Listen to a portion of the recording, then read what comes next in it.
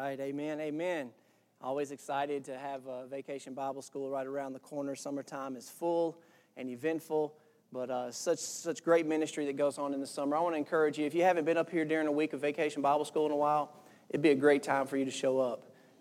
Even if you don't have time to commit to help every day or whatever like that, just show up. Just love on the kids. Just see what's going on. It's amazing things that we are able to see God do through that week. And so many children are going to hear the gospel and get loved on, and we're excited about that. And all the other things that are going on this summer, obviously, as Rhett mentioned earlier, please be sure to check those out and how you can continue to partner with us in any way possible. Having said that, let's open our Bibles to the book of Acts chapter 15. And we're gonna basically finish up the last portion of the book of Acts 15 and go into the first couple of verses in chapter 16. And as I began to look at this passage and really put these sections together, God brought one consistent theme to my heart and my mind as I was doing my preparation, and that's this: that there's the messy yet rewarding work of discipleship. And we just see the early church from the very beginning committed to discipleship. We see Paul and Barnabas intentionally investing and pouring into people, spending time with them. We know discipleship is a relationship that takes time. And we're going to look more at that a little bit more later as we look at this passage. But discipleship, because it involves people, is often messy. Because we're what? We're messy. Like the Vacation Bible School theme, life is wild sometimes, right? But God is good. And so there is great reward in this investment that we make in people, however messy it may be. And that's what discipleship is truly all about. And so what I want to do is this: let's pick up in chapter 15. I'm going to read the end of 15, starting in verse 36, and carry on into chapter 16. And so you can just follow along with me there. And I am reading from the ESV version of the Bible. Some of you have asked me that many times, and I primarily preach from the English Standard Version of the Scriptures. But we'll pick up here in 15:36. It says, "After some days, Paul said to Barnabas, 'Let's return and visit the brothers in every city where we proclaim the word of the Lord, and let's see how they are.'" So he has such a heart for the people. They want to go back and check on the churches that they planted. Now, Barnabas wanted to take with them John, called Mark. Now, this is Mark, who wrote the Gospel of Mark. And so Barnabas, and he showed up a little bit earlier in the story. We'll talk more about that later. But Barnabas wanted to bring Mark along, okay? And look at what it says. "But Paul thought best not to take with them the one who had withdrawn from them in Pamphylia and had not gone with them to the work." Paul remembered what Mark had done to them earlier. "And there arose a sharp disagreement." Don't you love how the scriptures paint that picture? There was a sharp disagreement. Let me tell you something. They had a fight. There's no other ifs, ands, and buts about it. These two brothers had a fight about Mark. They had a sharp disagreement so that they separated from each other. Barnabas took Mark with him. They sailed to Cyprus. Paul chose Silas and departed, having been commended by the brothers to the grace of the Lord. And they went to Syria, Cilicia, strengthening the churches. Now, verse 1 in chapter 16. "Paul came also to Derbe and to Lystra, and a disciple was there named Timothy." Oh, now we're introduced to another young man named Timothy, the son of a Jewish woman who was a believer, but his father was a Greek. He was well spoken of by the brothers at Lystra and Iconium, and Paul wanted Timothy to accompany him, and he took him. He circumcised him because of the Jews who were in those places, for they all knew that his father was a Greek. And as they went on their way through the cities, they delivered to them for observance the decisions that had been reached by the apostles and elders who were in Jerusalem.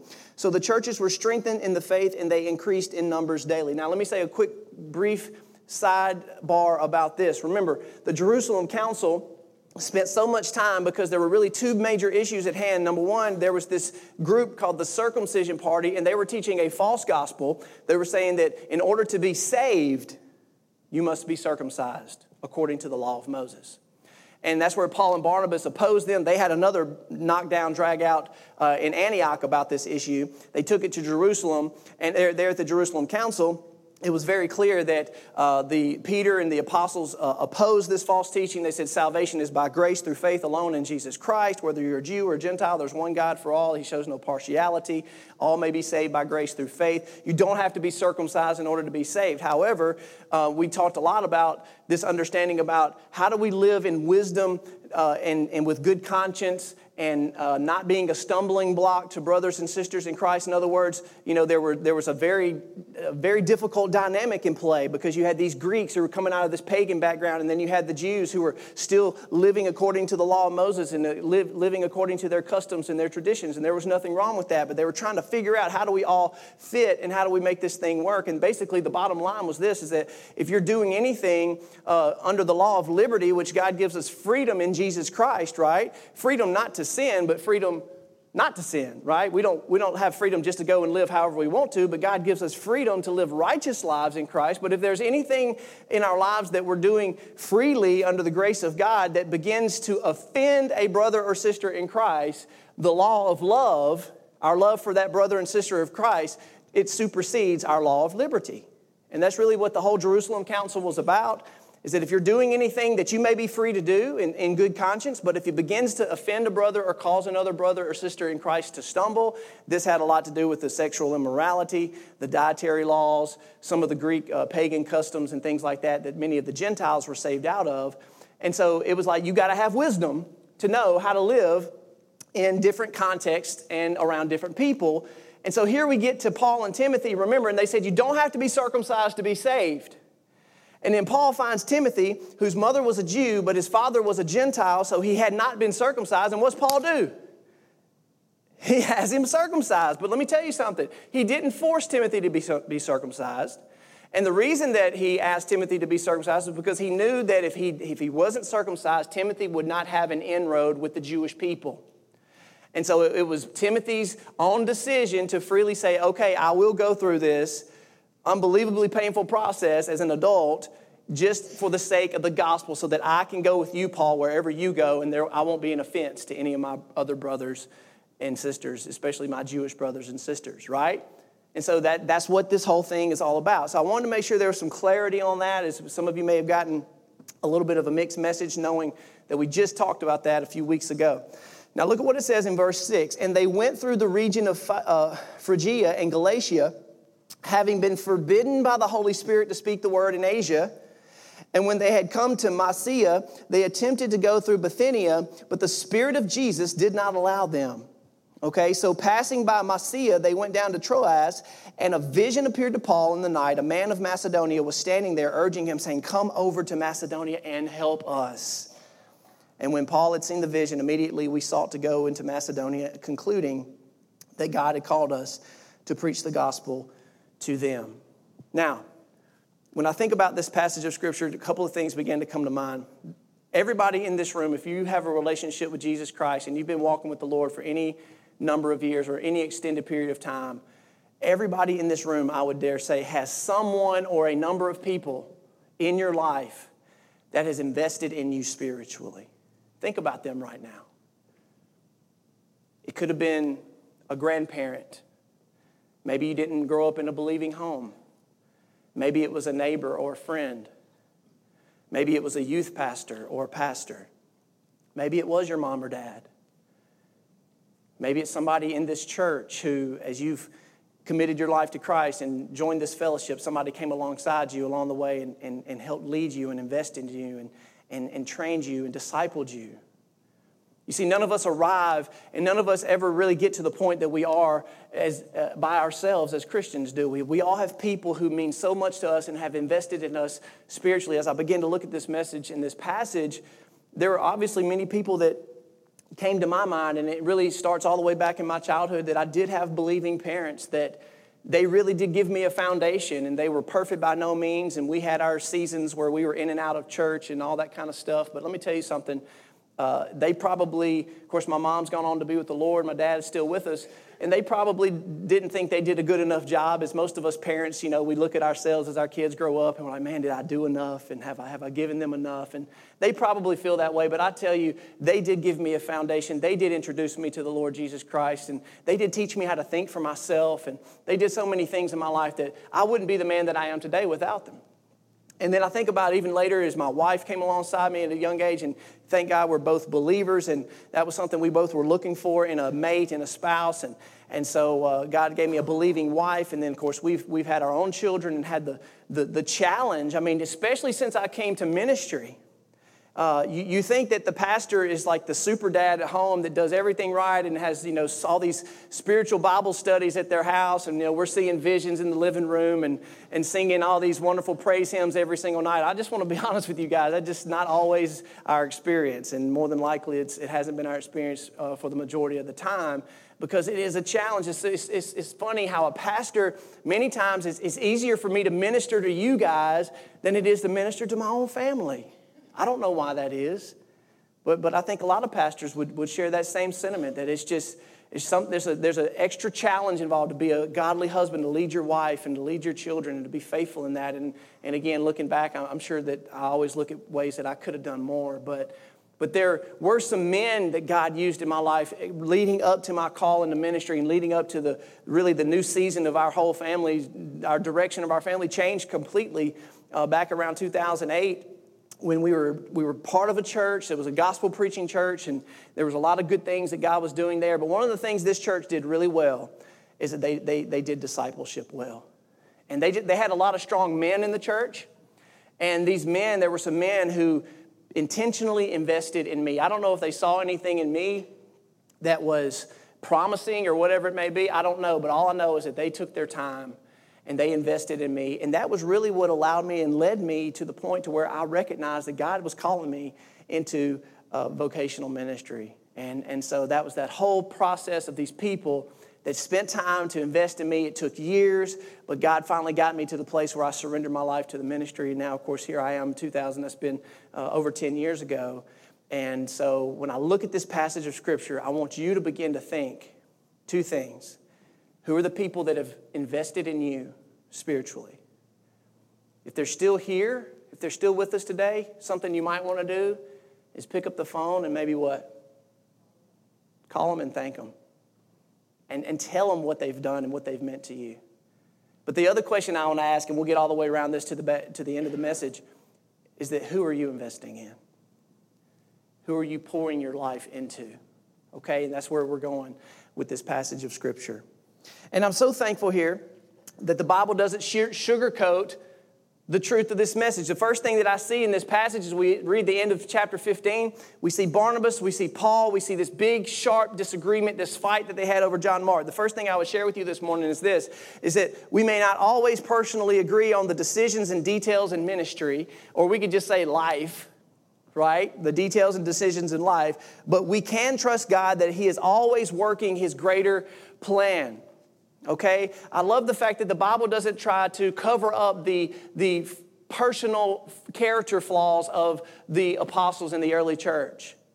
I love this fact that when we read about Peter in the Gospels, we see how he was many times overbearing, and many times he stepped out a little bit prematurely, where he probably needed to remain quiet, or he had to stick his foot in his mouth many times. And then we see how Peter even went to the point of denying his own Lord and Savior Jesus Christ 3 times as he was arrested and taken into custody, into trial. And we see, the Scriptures, they could have covered that stuff up and made Peter to look like this super Christian guy who never did anything wrong. But that's not what the Gospels do. And that's one of the reasons why we trust in the validity, the historical accuracy of the Scriptures, because even the own people who are writing about themselves sometimes, they don't even paint themselves in a perfect light.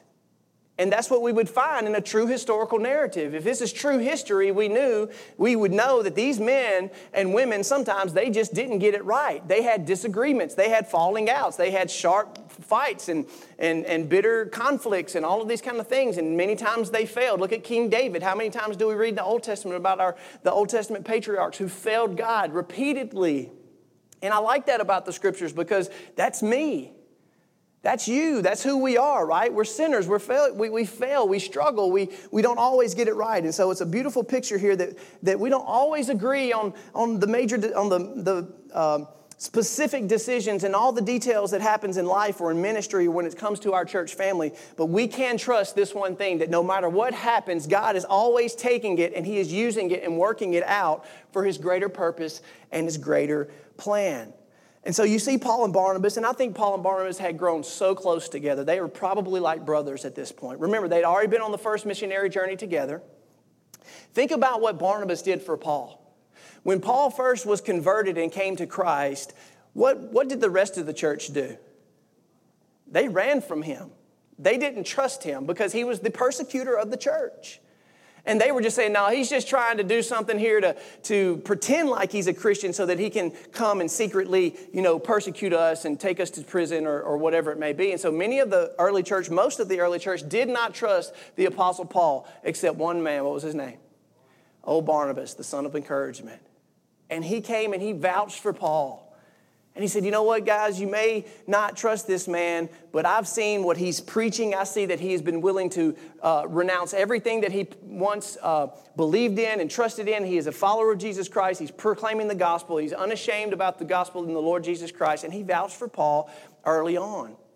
And that was big for Paul, so he was like a brother to him. And then later, many years later, when the church at Antioch was born and there were Gentile believers coming into the church, Barnabas was like, man, something amazing is happening here in the church at Antioch. We need just the right leader who can figure out this complicated dynamic between the Jews and the Gentiles. And guess who Barnabas thought of?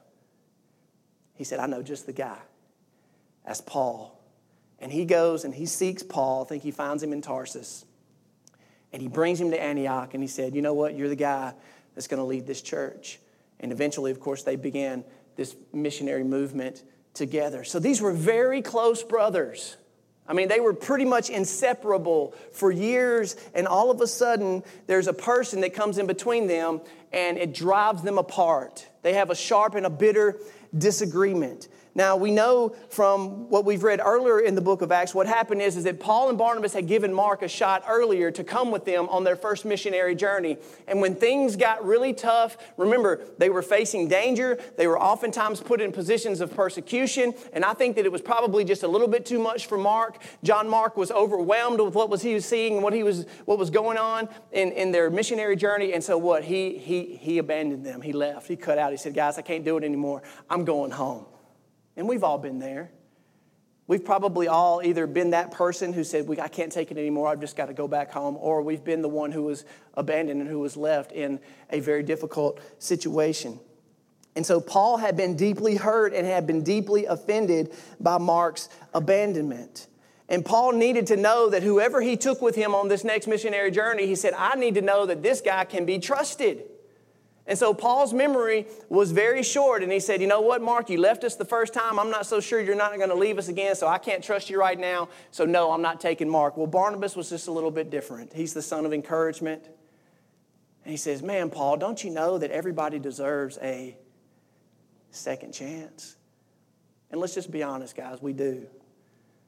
I mean, we're all going to get it wrong. We're all going to mess up and fail. We're all going to struggle at times. Especially early on in our Christian life, and even later. And Barnabas is that guy that sees Mark and he says, you know what, I know what he did, but you know what, I'm willing to put myself out there. I'm willing to risk whatever it may be because I really think Mark's ready this time. I really think he deserves another chance. And so Barnabas vouches for Mark, just like he vouched for Paul earlier. And Paul said, I'm sorry, man, but I just can't do it. And so Paul grabs Silas. And we're introduced to Silas now. Paul's now investing in Silas. And now Barnabas takes Mark and they go what? They go separate ways. Now we may look at this and we may say, well, you know, this disagreement, this division was not a good thing. But I think if you look at it from God's perspective, you see all of a sudden, instead of us looking like this was a division of efforts, I look at it more as a multiplication of efforts. Because whereas we now had Paul and Barnabas who may have taken one person along with them, now all of a sudden you've got two groups that are going out onto the missionary field. Instead of one young man being invested in by these two men, now you have two young men who are being invested in and discipled by these spiritual heroes of the faith. And so God takes this and says, no, this is not a splitting up. This is not a loss. This is not a division of the missionary work or my ministry effort. All of a sudden, this is a multiplication of it. And so we're seeing this, that God is always working his greater plan and his bigger picture, and it is always in play, even when we fail to recognize it, even if they were right or wrong. This isn't about who was right or wrong. It doesn't really matter in the end. is that God took something that was an apparent loss or an apparent conflict, and he made something beautiful out of it. He made something powerful out of it. And that's the way our God always works and operates. Because here it is at the end of the day. It's about the kingdom of God. Do I want to see Christ Church grow? Yes. You should want to see the seats next to you filled with hungry people who want to know the Lord Jesus Christ and serve Him faithfully and make a difference in this community. We should desire that, and we should be doing things in our lives to help make that happen. But I want to tell you this, regardless of whether Christ Church begins to grow significantly or not, what I want to see more than anything is the kingdom of God to grow. Amen. That's what I want to see. And so like if you go out into your respective circles of influence and maybe you work downtown or maybe you work out east and maybe you're going to minister to people who maybe it's not practical for them to come back here to Christ Church. You know what? Witness to them anyway. Share the gospel with them anyway, because we're not as concerned about the growth of Christ Church as we are the growth of the kingdom of God. And that's what this is all about. That's what this is all about. And so we understand that, and I think that's what you have to see right here with Paul and with Barnabas, is that, you know what, the kingdom of God is going to be that much more blessed because now we have two different groups going out to share the gospel wherever they go.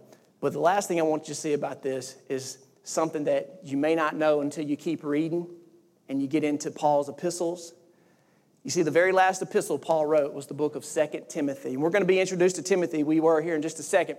But he's writing to Timothy. He is under arrest in Rome just before Paul was beheaded under the cruel rule of Emperor Nero in the Roman Empire. He wrote his very last letter to Timothy.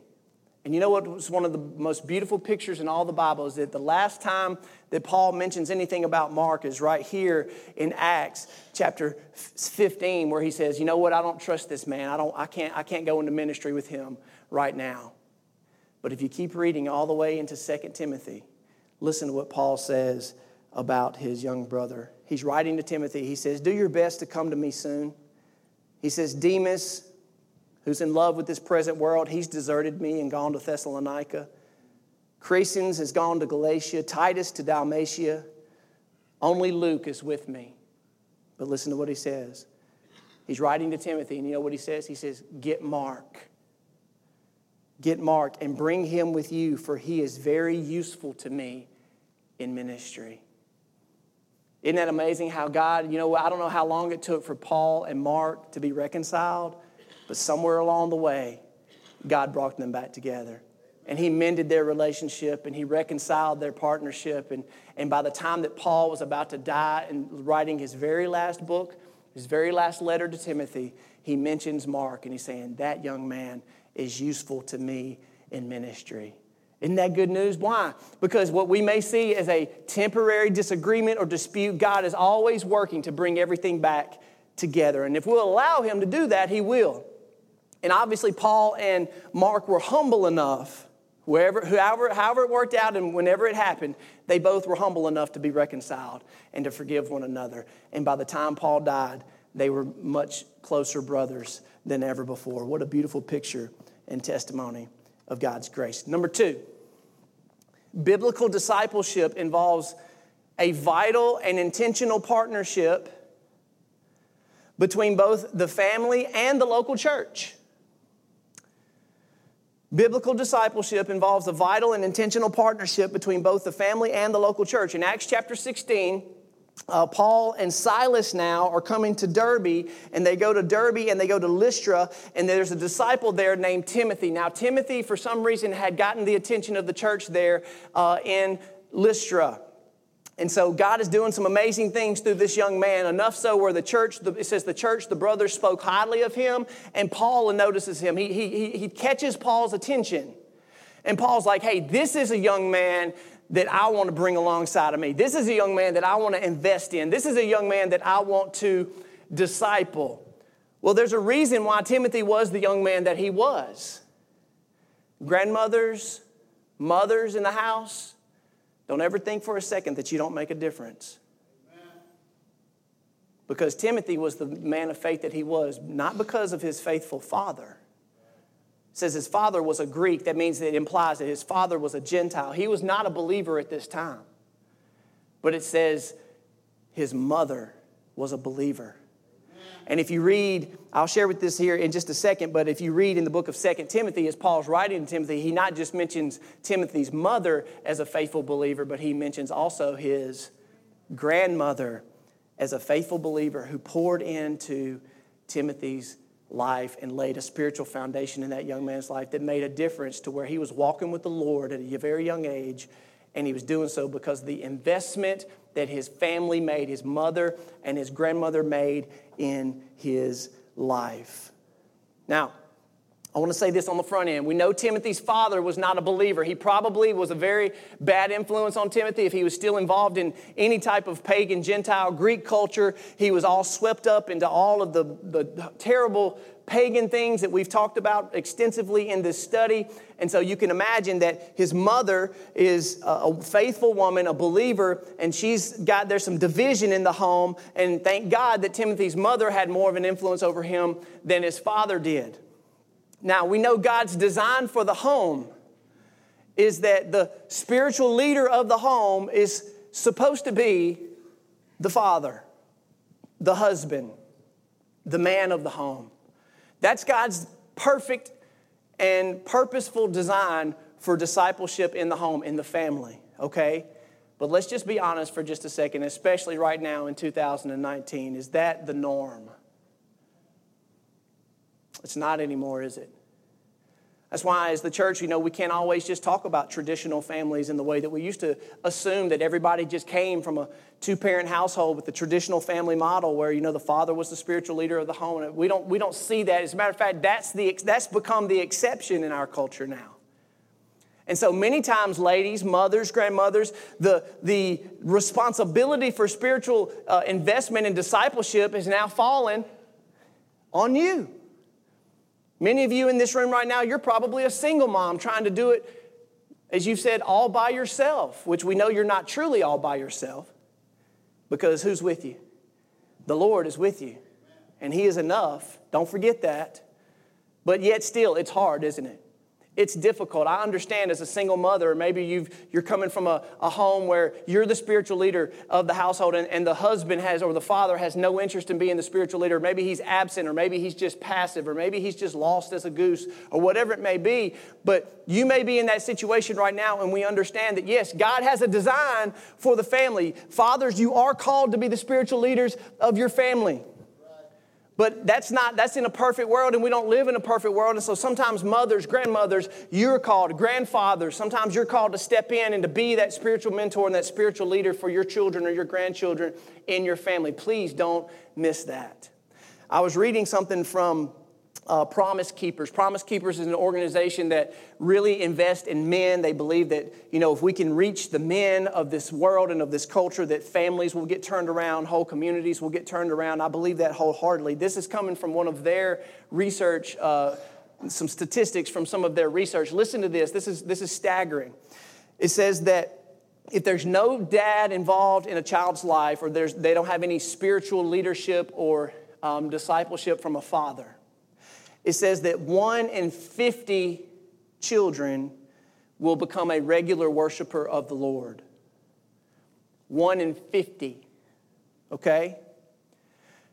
However, for those children that grow up in a home where the father is the spiritual leader of the family and he's setting the tone and setting the spiritual temperature for his family, and he's the one out front leading his family, listen to how the stats change. All of a sudden, 7 out of 10, 70% of children that are raised in that context will become a regular worshiper of the Lord.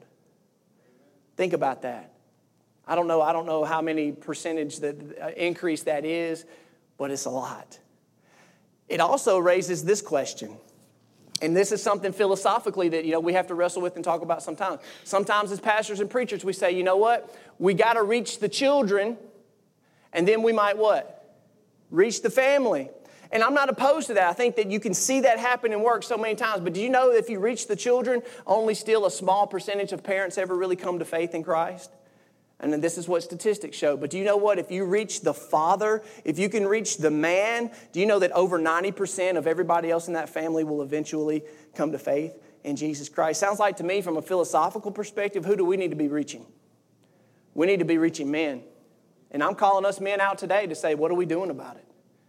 And I'm starting with myself. So that's just something on a side note that we need to consider. But listen to what Paul says about Timothy. In 2 Timothy, he says, I thank God, whom I serve with a clear conscience. I remember you, Timothy, in my prayers. As I remember your tears, I long to see you that I may be filled with joy. And this is what he says. I am reminded of your sincere faith, Timothy, of faith that first dwelt in your grandmother Lois. I had a grandmother named Lois, by the way. Pretty cool. And your mother Eunice, and I'm now sure dwells in you as well. So Paul knew where Timothy's faith came from. He had a solid foundation that was given to him by his mother and his grandmother. And here's something I want to point out about these two faithful ladies. They didn't make excuses. They could have very easily said, you know what? Timothy's father is disconnected. He's detached. He's lost. He's walking in this pagan lifestyle. And so, you know what? That's his responsibility. That's not my responsibility. Well, you know what? They stepped in. They said, you know what? I'm not going to make excuses for Timothy's father anymore. We're going to take ownership, and we're going to be the ones who are responsible to invest in our children's life and into their faith. They took ownership of the most precious privilege that any parent could ever have, which is the spiritual investment in your children. Do you hear me? Parents, there's nothing greater, no greater privilege than you've been given than to teach your children about the Lord Jesus Christ, period. And so Paul noticed Timothy, and so basically this is where I want to kind of bring this point to a head because I know I need to wrap up, but it's simply this. Paul said, okay, here's a young man. He's been given a good spiritual firm foundation, but here's the reality. There's probably only a limit to a place that his mother and his grandmother could take him. They could probably take him all the way up into a point, and then maybe they didn't know where else to take a young man, spiritually speaking. And so that's where we as a church, we need to understand that there are people, yes, God calls the father to be the leader. God calls the family to be the primary disciple maker of the children. But when we see families that are either struggling in that area or maybe there's an absence of spiritual leadership in the family, then it is at that point in time when the church is responsible to come alongside the children, and that's where we step in. And I think that's what Paul was doing. Paul was saying, you know what? They've brought Timothy up into this point, but I think I can take him a little bit deeper. I think I can train him a little bit more. I think I can bring him a little bit further along than his mother and his grandmother have taken them. So there you see this beautiful partnership between the family and the what? And the church. And that should be where we are as a church, is that we do not take the place of the family. The church should never take the place of the family, but when the family has limitations or there's an absence of leadership, we are called to step in and come alongside the family to make an investment in the next generation. And then finally, fruitful discipleship is the result of being sensitive to the Holy Spirit and joining God where He is already at work. I love this passage because Paul, and now he has Timothy. He also has Luke with him because I don't know if many of you caught this, but look at what it says in, let's see, verse 10. So Luke is writing in the third person. Luke is writing the book of Acts. And he's writing about Paul and Silas and Timothy, but look at what it says in verse 10. All of a sudden, he uses first person plural. He says, and when Paul had seen the vision, immediately we sought to go to Macedonia. Well, all of a sudden, if you don't catch that, at that point in the story, Luke is now with Paul, and he's with Silas, and he's with Timothy. So now Paul has with him Silas, Luke, and Timothy, and they're about to go continue to minister to the gospel. And they had their own plans. They had their own path ahead of him. They had their own strategy. And you know what it says? The Holy Spirit said, I'm not going to let you go where you want to go. Isn't that how God works all the time? Sometimes we have our own plans. Sometimes we have our own strategy. Sometimes we think we know where we're supposed to go next. But here's the thing. Paul was being sensitive enough to the Holy Spirit of God to where he was prevented from going to this place in Bithynia. But here's the thing. The people in Bithynia, it's not that they didn't need the gospel too. They needed the gospel, but here's the idea. God was already at work in Macedonia. He gave Paul this vision. He said, hey, there's a man in Macedonia who's praying, and he's saying, please come and help us. We need your help. And so God did not allow them to continue to go to Bithynia. He says, no, I have a greater work for you to go to Macedonia, because that is where God was already at work. Let me tell you something. One of the greatest lessons I ever learned from Henry Blackaby, Experiencing God. How many of you have ever done that Bible study before? Powerful Bible study. I recommend it for anybody. One of the things that I will always remember from that study, he says, you discover where God is already at work and you do what? You join Him. Guys, if Christians and pastors and churches would just lead and live by that rule alone, I think we would see radically different results in our ministry. But if we're not taking time to be sensitive, to pray, to seek God, I'm going to tell you something. There's a group of prayer warriors that meet up here every Monday afternoon and every Tuesday night. And y'all, it's a very small group represented in our church. And that doesn't mean that none of the rest of you pray. I'm not saying that. But they're committed to coming together and to seek God and to be still and to be sensitive to the Holy Spirit. And I'm so forever grateful for that group because I know that if God's going to reveal where He is at work to anybody, guess what? He's going to reveal it to that group because they're taking the time to listen. And that's what God is calling you and me to do. Sometimes we get ahead. Sometimes we run ahead of God, whatever it may be. But as I call the worship team up, I want to just close on this. Choir, worship team, you guys come on back up. As a Christian and as a church, here's the thing you need to remember. Look, it's very rare that we have to make decisions between that which is good and bad. Are those decisions usually hard or easy? Those are easy, right? I mean, we know that which is good from that which is bad. I mean, usually we don't even need the Holy Spirit to know that. Even a lost person can recognize that which is good and bad. You know what is the biggest challenge as a Christian and as a church is that many times God is calling us to have discernment between that which is good and that which is best. There's a big difference. See, Paul and Barnabas and his crew, they could have gone to Bithynia. That would have been a good thing. They need the gospel too. But the Holy Spirit of God says, no, I'm not going to let you go there because that's not the best. That's not my will for you right now because I have something better going on in Macedonia and I'm already at work there. So when you get there, guess what? Your work is going to be successful because I'm already working there. And guys, as Christians and as church leaders, that's what we should want more than anything else. As we go, I just want to close with this simple application. You ready? Look, guys, Paul, he was a great man of God, there's no doubt. But he's just a man. But he made a commitment. And he invested in people. And so as we go, I want to ask you these two questions. Number one, where is God working in your life? Now, you may not be able to answer that question until you're still long enough to listen, until you stop long enough to observe. Because if you're like me, we get to running in so many different directions and we get so distracted that we can't even slow down enough sometimes to see what God is doing around us. But the question is this, where is God working in your life? Pray that He will show that to you and then do what? You join Him there. And may we join the Lord where He is at work in our individual lives and as a church family here at Christ Church. And let's see what God can do. All the great reward that is waiting for us, for those of us who are willing to be intentional to make disciples and to fulfill the Great Commission for the Lord Jesus Christ. Amen. Amen. Would you stand with us as we pray? We're going to sing one more song before we go. If you're here today and you need to talk or pray or want to talk about membership at Christ Church, or maybe you just want to know what it means to have a relationship with Jesus Christ, we're always here. I'm here. We've got ushers here that you can grab, you can talk to. And please don't hesitate to do that today. Will you pray with me this morning? Heavenly Father, thank you so much for giving us the privilege to partner with you in ministry and to join you where you are already at work. Help us to slow down and be still so that we may know where you are working, Lord. In Jesus' name we do pray. And all God's people said,